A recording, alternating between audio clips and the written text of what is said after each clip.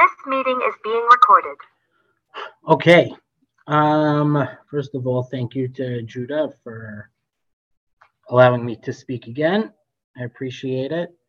Like Menachem said yesterday, anyone who speaks sees that it's a great experience to prepare the Divrei Torah and to give it over. So thank you to Yehuda for that. I wanted to just share in the few minutes that we have. I just wanted to share a few lessons that I think we could learn from the Meraglim. So this is based on a thought that I heard in the name of Rabbi Lord Jonathan Sachs a number of years ago. And this is at least my interpretation of his thought.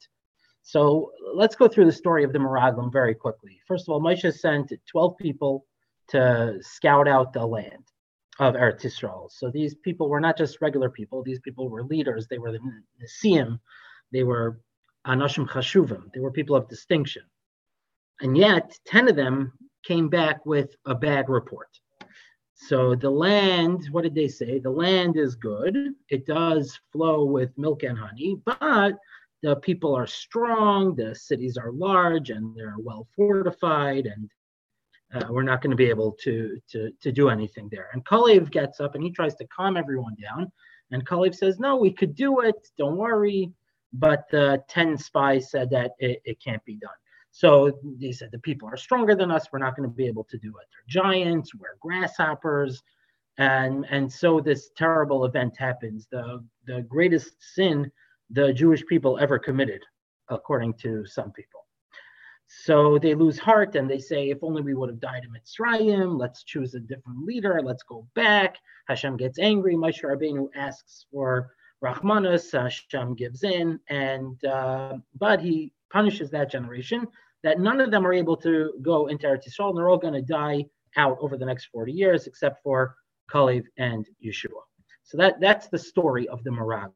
So before we go even further into this story, let's just remember one thing which is very important, which is, if you see in this week's Haftarah, and the time doesn't allow me to go into it too deeply, but if you look at this week's Haftarah, you'll see that they were completely wrong, meaning their scouting was wrong about Eretz. What they said about Eretz Yisrael was not true.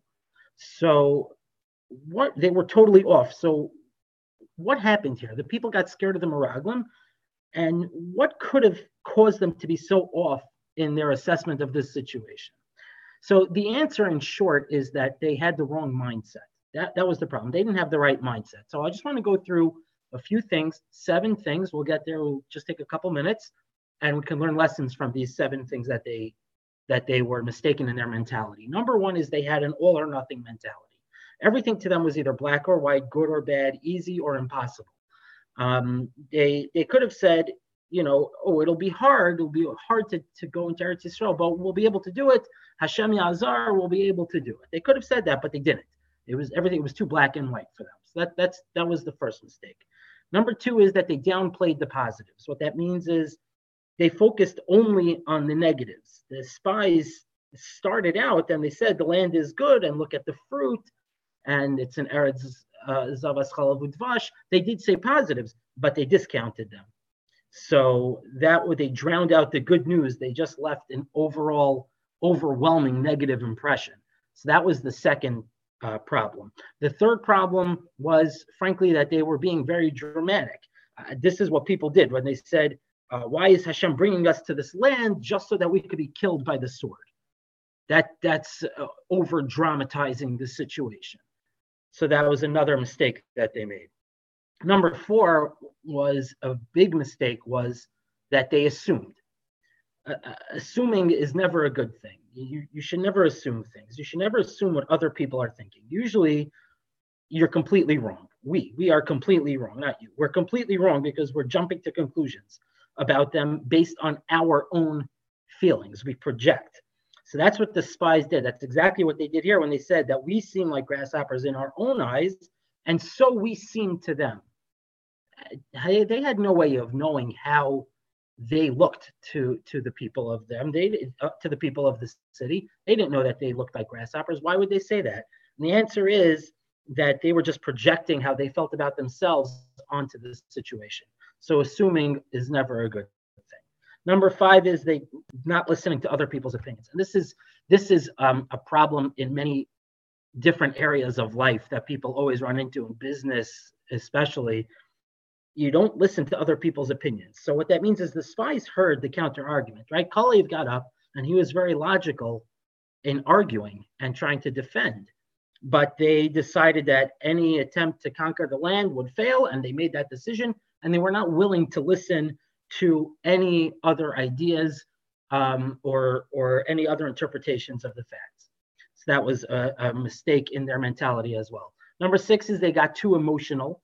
A lot of times people, they let their feelings, rather than careful deliberation, they let their feelings get in the way of assessing a situation, and they let it dictate their own thinking. So a key example is the interpretation of the spies that they placed on the fact that the cities were fortified and very large, like the pasuk says, and with walls up to the Shemayim. So if they would have stopped and thought for a second, they could have seen that, did you ever think of why the city needs such high walls? Maybe it's because they weren't confident. Maybe that's why they had such high walls. They weren't giants. They weren't invincible, but they let their emotions substitute for thinking clearly, and they couldn't even have that thought enter their mind. Number 7, and this is the last one, we'll end with this, which is blame, the blame game, like I tell my kids. We accuse someone else of being responsible for our own predicament instead of accepting responsibility ourselves. That's what the people did over here after the Meraglim's report. The pasuk says, they just complained against Moshe and Aaron as if to say, it's your fault. You put us in this situation. Why'd you bring us here? If only you had let us stay in Mitzrayim. So this is the blame game. They just blamed someone else for the predicament that they're in. So that is another mentality that's not a good mentality to have. So I think these 7 things we could learn from this terrible, terrible sin of the Meraglim, without speaking Lashon Hara about Eretz Yisrael. We can use this. We can use these things that Klal Yisrael and the Meraglim did wrong in our everyday lives and incorporate them into any situation that we may have. Thank you very much, and have a great day.